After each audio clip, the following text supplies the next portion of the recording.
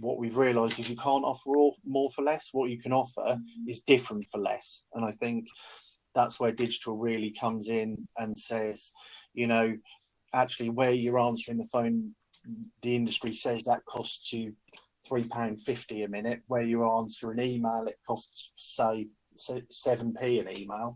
And when you're talking about live chat, it's probably 3.5p an interaction.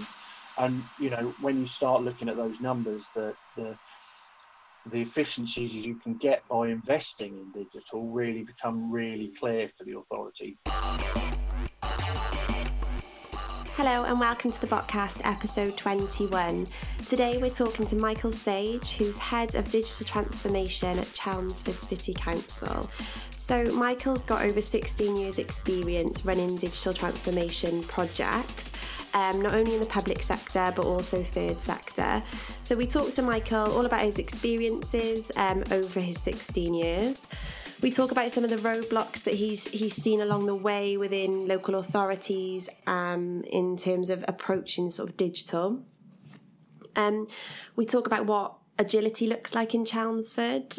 They've also got a huge focus since 2016 at becoming digitally independent. They've got a whole digital transformation programme sort of focused around that. So we talk about how that's going so far, what they're looking to get out of it by the end, and just any sort of takeaways that other councils could take from that, really. Something else we talk about is Chelmsford's really passionate about integrating digital across the board. They want to involve the wider workforce into digital processes. So they hold lots of different things like buzz days, interactive events, fortnightly newsletters that really involve the wider workforce in digital, because at the end of the day, digital isn't a segregated department anymore. It's a thread that runs through every single department. And I think that Chelmsford actually do that really well. They bring the workforce together really well. So we talk a little bit about that. We also talk about what emerging technology Michael's most excited about and how he sees that impacting the councils of the future. And then we also have a few building blocks or first steps that Michael offers for councils that are maybe dubious or unsure where to start on their digital transformation process. So I hope this episode is of interest to you. As you know, we're interviewing digital transformation leaders, primarily in the public sector, but also in the private sector. So if that's you and you'd like to be involved, please get in touch with me at lucy@webuildbots.ai or head over to our website, intelagent.ai. You can find all of our social channels there, as well as other email addresses that you can contact us on. So without much further ado, I'll head over to our interview with Michael. If you'd like to come on here and chat with me about how your digital transformation process is going, love to speak to you, so don't hesitate to get in touch.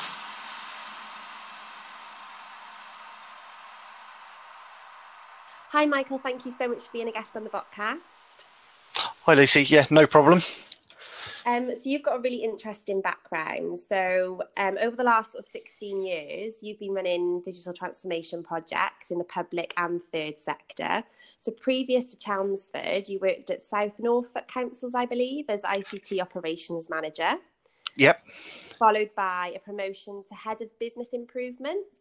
That's right.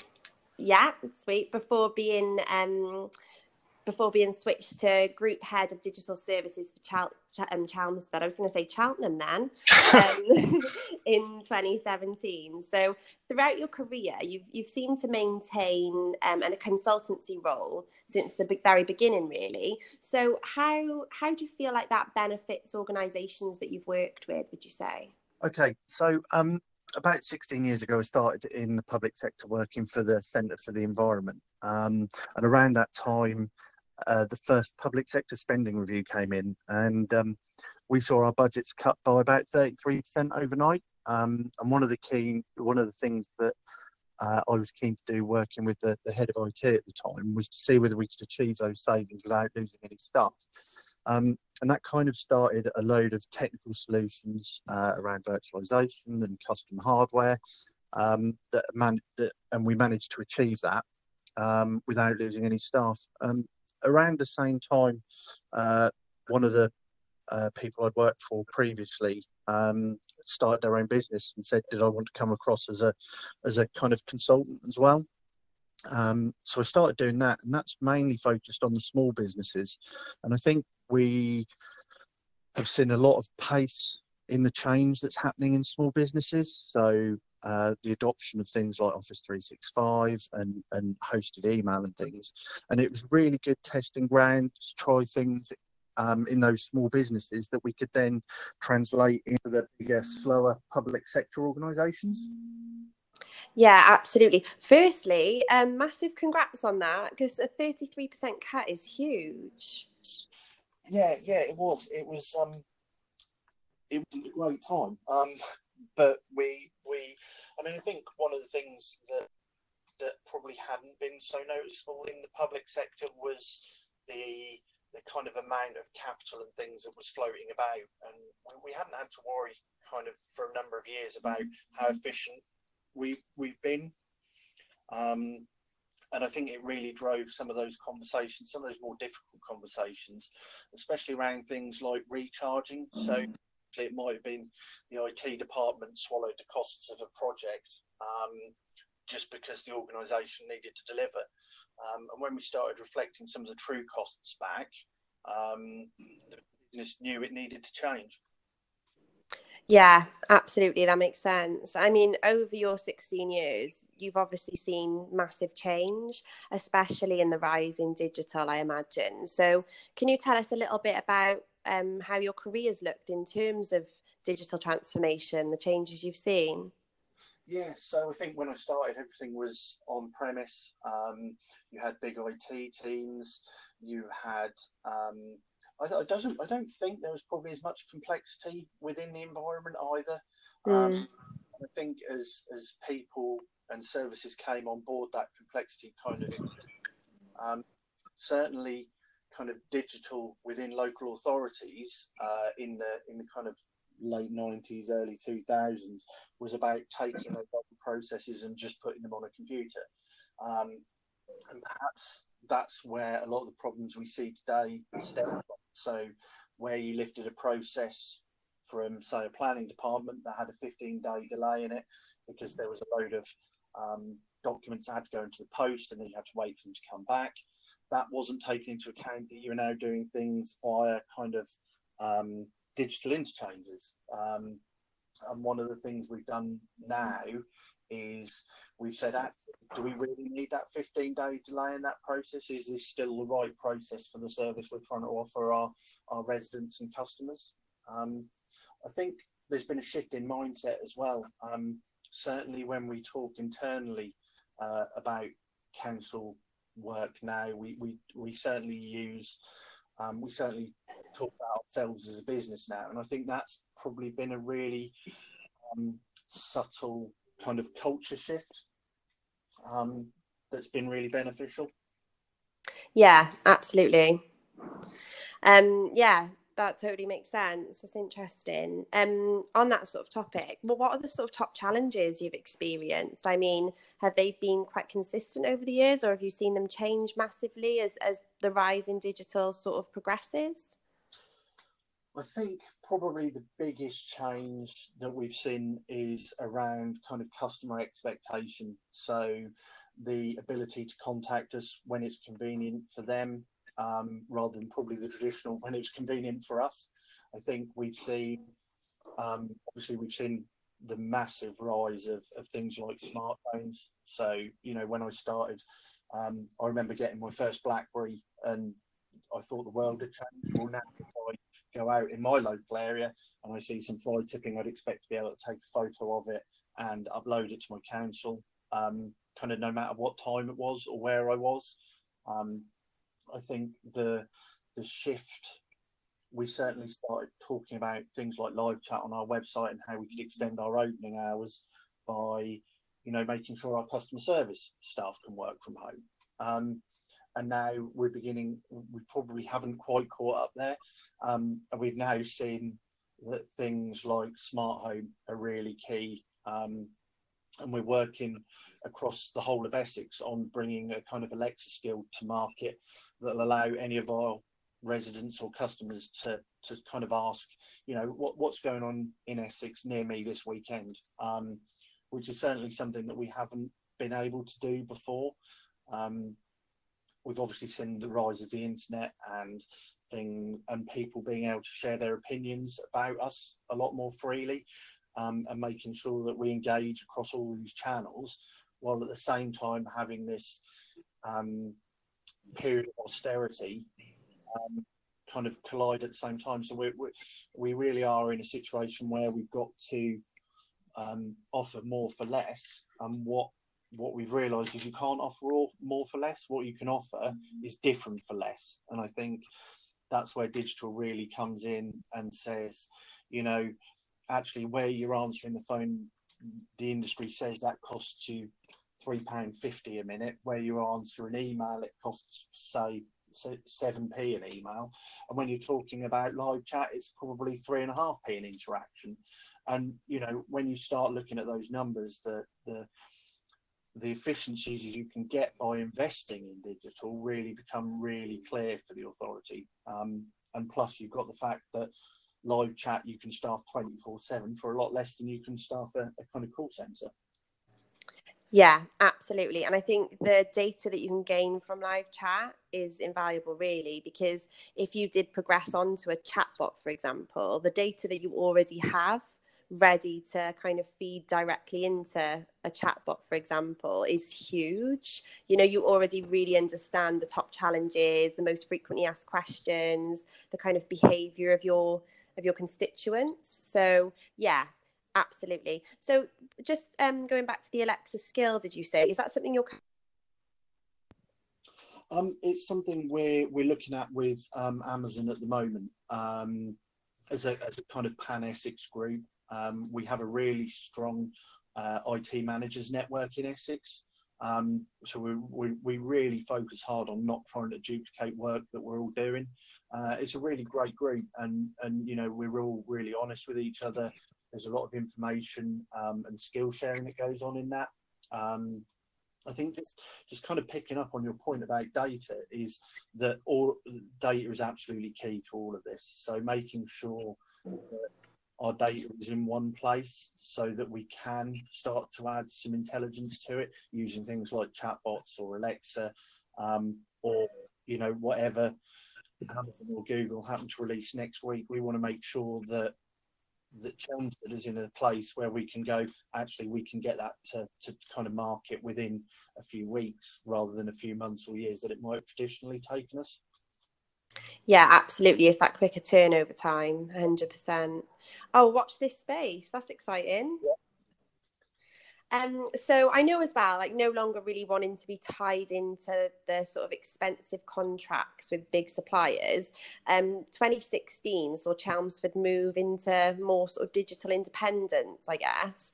You decided to embark on a digital transformation program, which was estimated to take about 5 years. So we're about 3 years in now, I believe. I'd love to know more about what that program looks like and how it's sort of rolled out, how it's increased efficiencies or, driven value, made a difference to your residents' lives. So if you could tell us a little bit more about that. Yeah, so in 2016, the authority decided that we really wanted to take control of our own data. We wanted to bring things back into a single customer record. We wanted to standardise our platforms.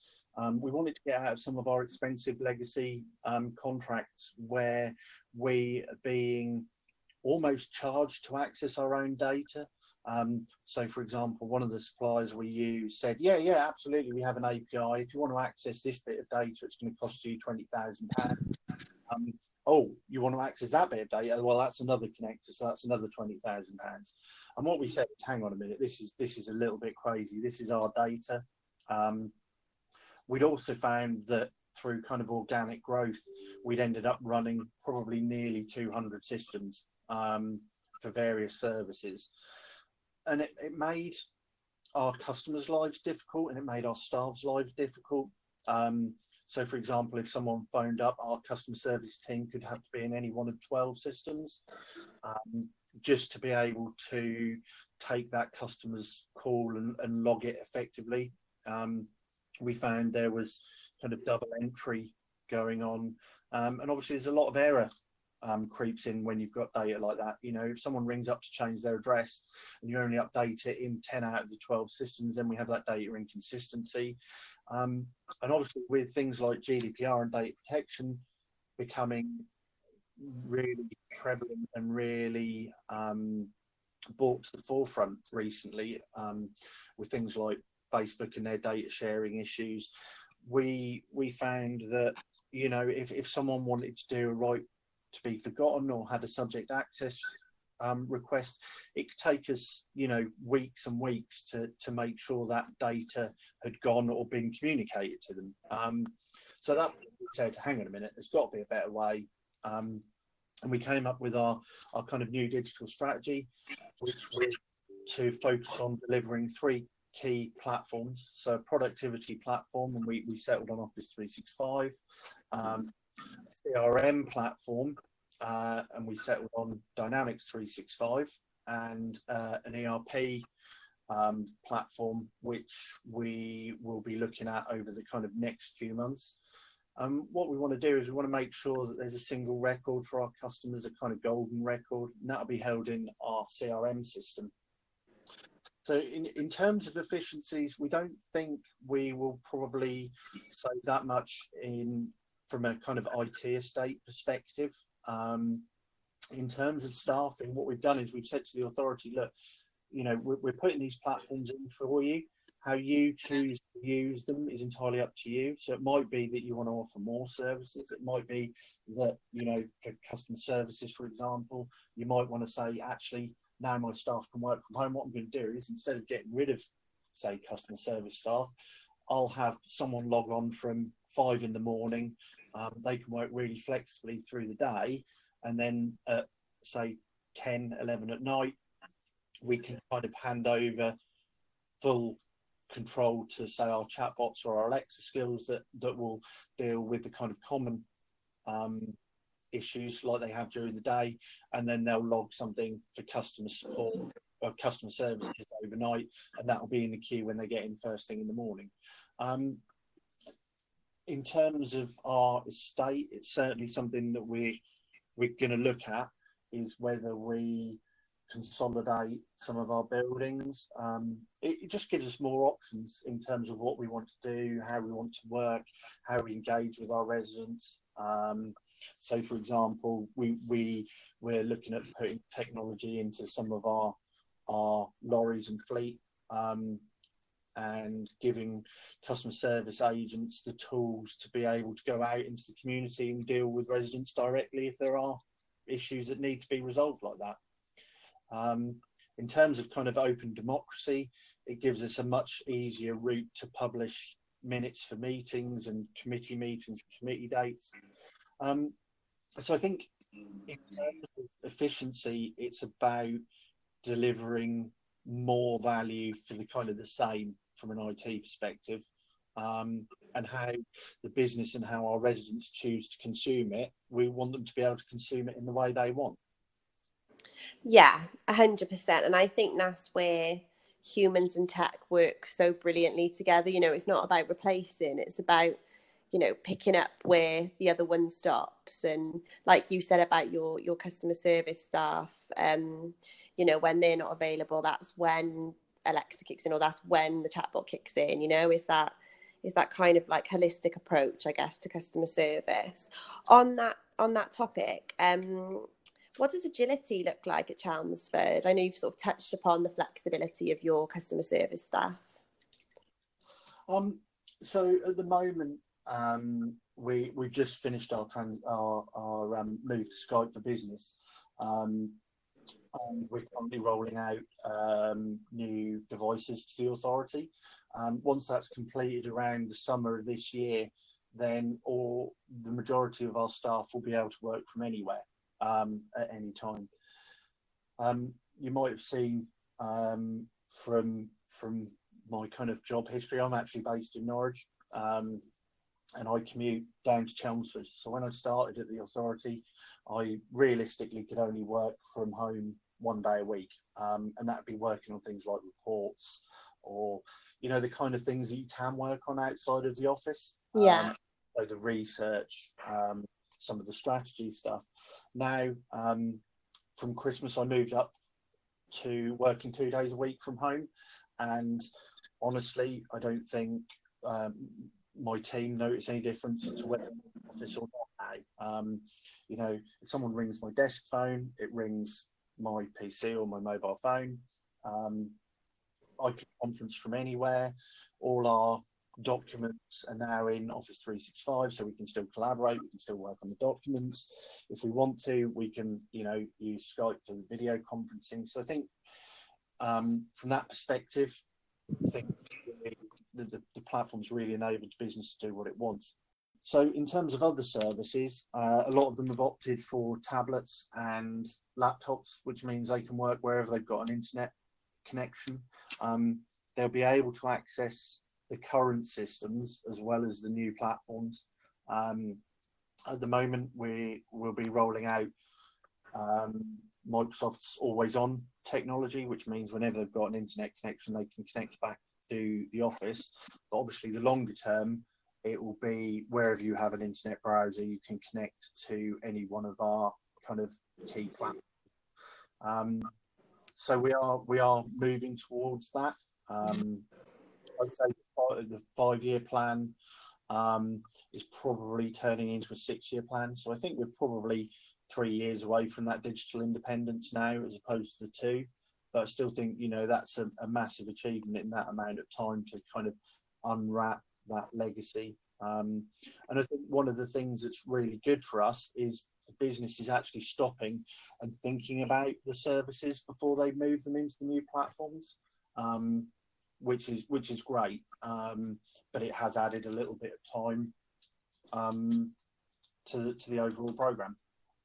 Yeah, absolutely. But I think you're right. To have done it in the time that you've kind of, what you've done in the amount of time you've had has been amazing. Something I really like about what you do is you really involve the wider council, I find, with the whole digital transformation process. I know you send out fortnightly newsletters and you host sort of buzz days where you deep dive into some of the core components that you're working on in like a really interactive way, which I think is brilliant, because oftentimes IT departments can be quite segregated, whereas as time goes on, IT and technology in general is such a massive part of every job role now.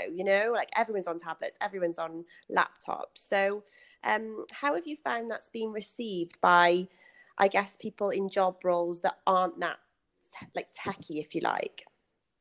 So right back at the beginning of the program, one of the things we were really, really keen on was to make sure this didn't become another one of those projects where IT seemed to be doing to the business, because we knew that if that was the kind of approach that was seen by the rest of the authority, then the program couldn't succeed, especially in the timescales that we kind of set ourselves. We've seen IT departments go in and say we're changing your devices, or we're upgrading this system, or we're replacing that system, and it just breeds that kind of resentment towards the department. And what we needed to make sure was that the whole authority community was involved and felt really engaged. So the buzz days, we started right back at the beginning of the program. So we ran a few as kind of introductions to Office 365. We were really careful that we did them just before the products launched. We found that, if you ran them too soon, there was that initial excitement, and by the time it was delivered, people had forgotten or they'd lost interest. So we wanted to run them so that when you'd seen a buzz day, you could go back to your desk and actually do it. So the timing on those was key, and it was a little bit tricky. In terms of the newsletter, we still struggle a little bit to engage the business outside of the kind of buzz days. It's something we're working really hard on, because there is a lot of information, there is a lot of stuff we need to communicate with them. We don't want to have to run face-to-face meetings, because obviously that's a big drain on everyone's time, and there's probably no need for it. So that is something that we're continuing to look at. I think one of the other things that was key was to make sure that the whole council kind of joined in on some of the responsibility for the delivery as well, and got really excited about it. Really saw how it improve and relate to their roles within the authority as well. Yeah, absolutely. Do you know what, on that topic, I was doing a bit of research the other day about sort of staff retention and the recruitment process, because I don't know the exact stat, but I know to hire new staff, it costs so much more than to retain. I think it's 4 times the amount than to retain your staff. So yeah, like I think that's a challenge that a lot of people feel, is to kind of have that constant engagement with their staff. And I think in the wake of digital transformation, some staff members can feel alienated. So that process of almost like a concierge service, I guess, is super important to make sure that they're in the loop, they understand what's going on, and they've got that sort of touch point, I guess. Yeah, it's really important. I think our management team's been really, really engaged from the beginning as well, and I think that's really key in the delivery of something like this. I think they bought into it very early on, and I think that's really helped the kind of program succeed. I think staff retention and kind of salaries within the public sector is a really interesting one as well. Certainly, we have a good attrition rate. But one of the things that's really key to kind of IT department in a local authority as well is kind of keeping people fresh. I think it can be relatively easy to stagnate. And one of the things that we're doing that's kind of a little bit different is we know we're not the kind of highest paying employer in the area. So we're taking people on in junior roles and training them up, knowing that probably within 3 to 5 years, they'll probably jump on a train, take an extra 20 minutes, and probably double their salaries in London. But knowing that we've had that value from them for those 2 or 3 years, where they're really delivering for us, and they're really enjoying delivering for us, and they're learning a lot.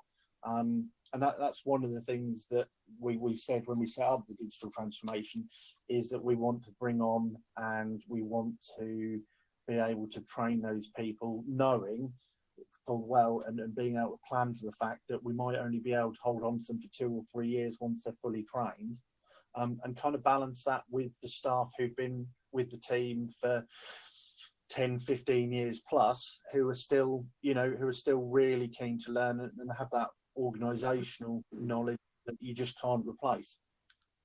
Yeah, absolutely. That's a great way to look at it, I think. I'm quite interested to see whether you think there's any synergies with the challenges faced by South Norfolk and Chelmsford. Are there kind of synergies through that, or are they very different in the challenges? I mean, they're very different authorities. South Norfolk's quite a rural district. It's quite affluent. It's got an ageing population. Chelmsford is obviously quite populated.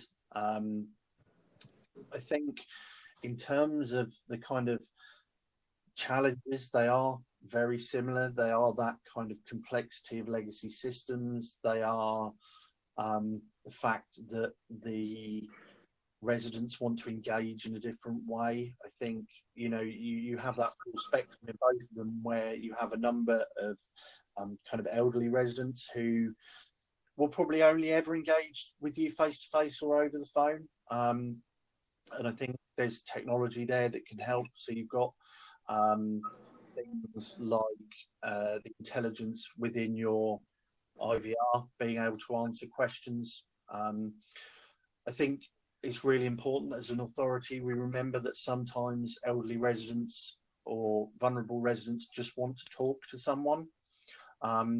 So we need to make sure that when it's relevant, there is someone there that will pick up the phone.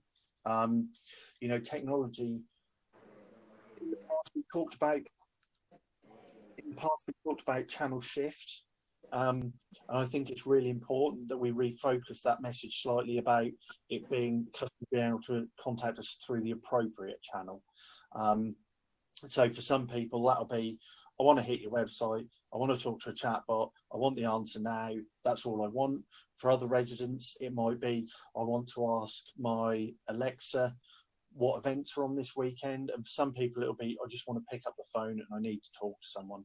And I think that's probably something that we might have lost sight of a few years ago when we talked about channel shift. And, we talked about pushing people to websites, we talked about pushing them to social media. And I think it's something that local authorities have come around to, that it's actually not channel shift, it's about the appropriate channels.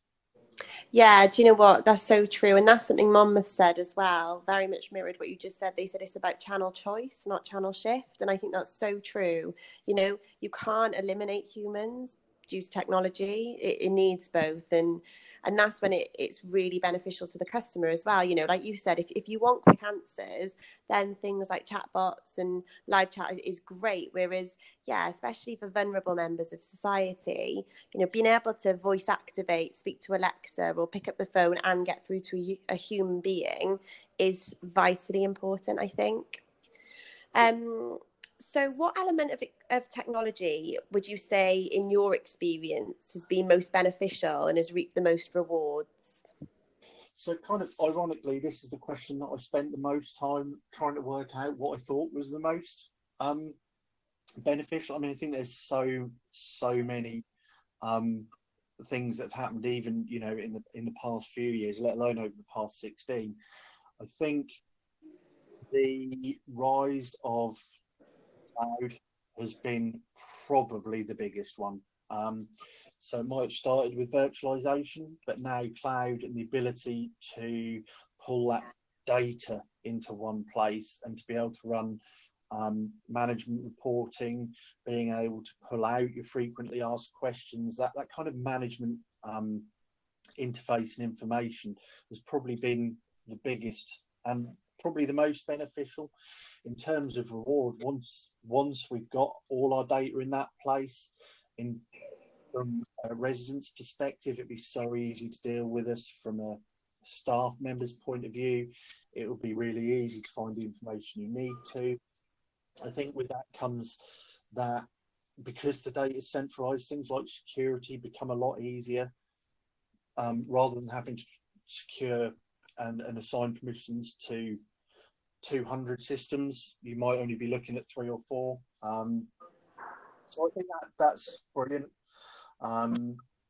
which I think probably leads on to the next kind of question about what I'm most excited about, and that is the ability to exploit's the wrong word, but it's probably the best one, but exploit that data. So being able to plug in chatbots, plug in things like Alexa, being able to plug in the next big thing, because we have our data and we know where it is and we know what we can do with it. So we can use elements of kind of AI, and we can use elements of natural language searching as well. So we can pull out what the most frequently asked question that month was. Does it differ to the previous months? How many calls we had? Which channel is serving our customers best? Which channels do we need to look at? Because we've got a lot of people using them, but they're dropping off before they've completed their kind of inquiries. So I think that's the exciting bit next. Yeah, absolutely. Yeah. So for councils that are still feeling slightly overwhelmed or dubious about adopting emerging technologies, is there any advice you could give in their approach to digital transformation, or can you talk them through some best practices maybe? I mean, from our perspective, what we've said is that as an authority, we want to be leading edge. We don't want to be on the bleeding edge. That's a scary place for an authority to be. I think one of the things we've done at Chelmsford is the first Friday afternoon of every month, the digital services team can work on their kind of own projects. Obviously, they need to have some level of authority benefit, but it might be that someone wants to look at, how do I code in PHP? How do I do something in AWS? What happens if I feed? What happens if I evolve a certain platform a bit further? And I think there's the beginning of the journey now is really well trodden path, and there are lots of other authorities out there who will give you advice, will say, why don't you come in and talk to us? Certainly we've had authorities from around the country come in and talk to us about our Office 365 deployment. We did ours quite quickly and quite aggressively. We kind of took a rip the plaster approach to our Office 365, and we found it served the authority really well. Don't be afraid to kind of try things. Some of them will work really well for you, some of them won't work so well, but it all feeds into that kind of learning and that organisational knowledge. I think getting management team and elected members buy-in really early on is key as well, because obviously something like a bad reputation coming out of management team can derail the project before it started. But I think providing you prove yourself in those baby steps, the authority will become more trusting in your ability to make the bigger steps. I think that the future is really exciting, and there's kind of so many possibilities of where technology could take us, while keeping the kind of customer and the resident in control of what we're doing and how we're doing it. Yeah, absolutely. I love your examples. I really, really love them. Like the street lights, it makes so much sense to have them on a sensor because, they're on all night and a lot of the time nobody's really walking around. So no, and you don't even know, like, when a bulb goes out. I have started smart home stuff at home, and my landing light that used to be on all night now only comes on when someone opens a bedroom door. And not only does it only come on when someone opens the bedroom door, it only comes on at 20% brightness at night, rather than blinding you if you needed to go downstairs. So I think the technology exists. It's just how we integrate it in and how we monitor that. And I think it helps the wider community as well. It means that the bulbs last longer. It means that we can potentially record things like street crime better, and we can make sure that areas where there are high risks, we can light really well, and we know those lights are working. Yeah, absolutely. Yeah. So to round up then, a question that we ask all of our guests is, what tool or app could you simply not live without? I think it's probably quite old school, but for me at the moment, email's still king in terms day to day. In terms of tools and apps that I really love at the moment, Power BI from Microsoft, and that ability to use natural language to interrogate all my personal data. So if I forget what a document was titled, or I need to pull an email in, I can use Power BI to search all my OneDrive and SharePoint and email and pull that back for me. And again, I think that probably relates back to a lot of what we talked about the power of being able to manage your own data. Yeah, absolutely. Oh, Michael, it's been so great chatting to you. Thank you so much for being on the podcast. If people want to get in touch with you, how can they find you? Probably best, ironically, to drop me an email, or just hit Chelmsford's website, and all my contact details are on there. Brilliant. I thought you might say email. Thank you so much. Great chatting to you. I really hope you enjoyed that episode with Michael. If you did, please head over to iTunes and give us a rating or review. They're so appreciated and they really help us access a wider audience and reach some more like-minded people. So we'd really appreciate a rating or review. As always, please use #TheBotcast to let us know your thoughts on previous episodes and suggestions on future episodes. So until next week, have a great one.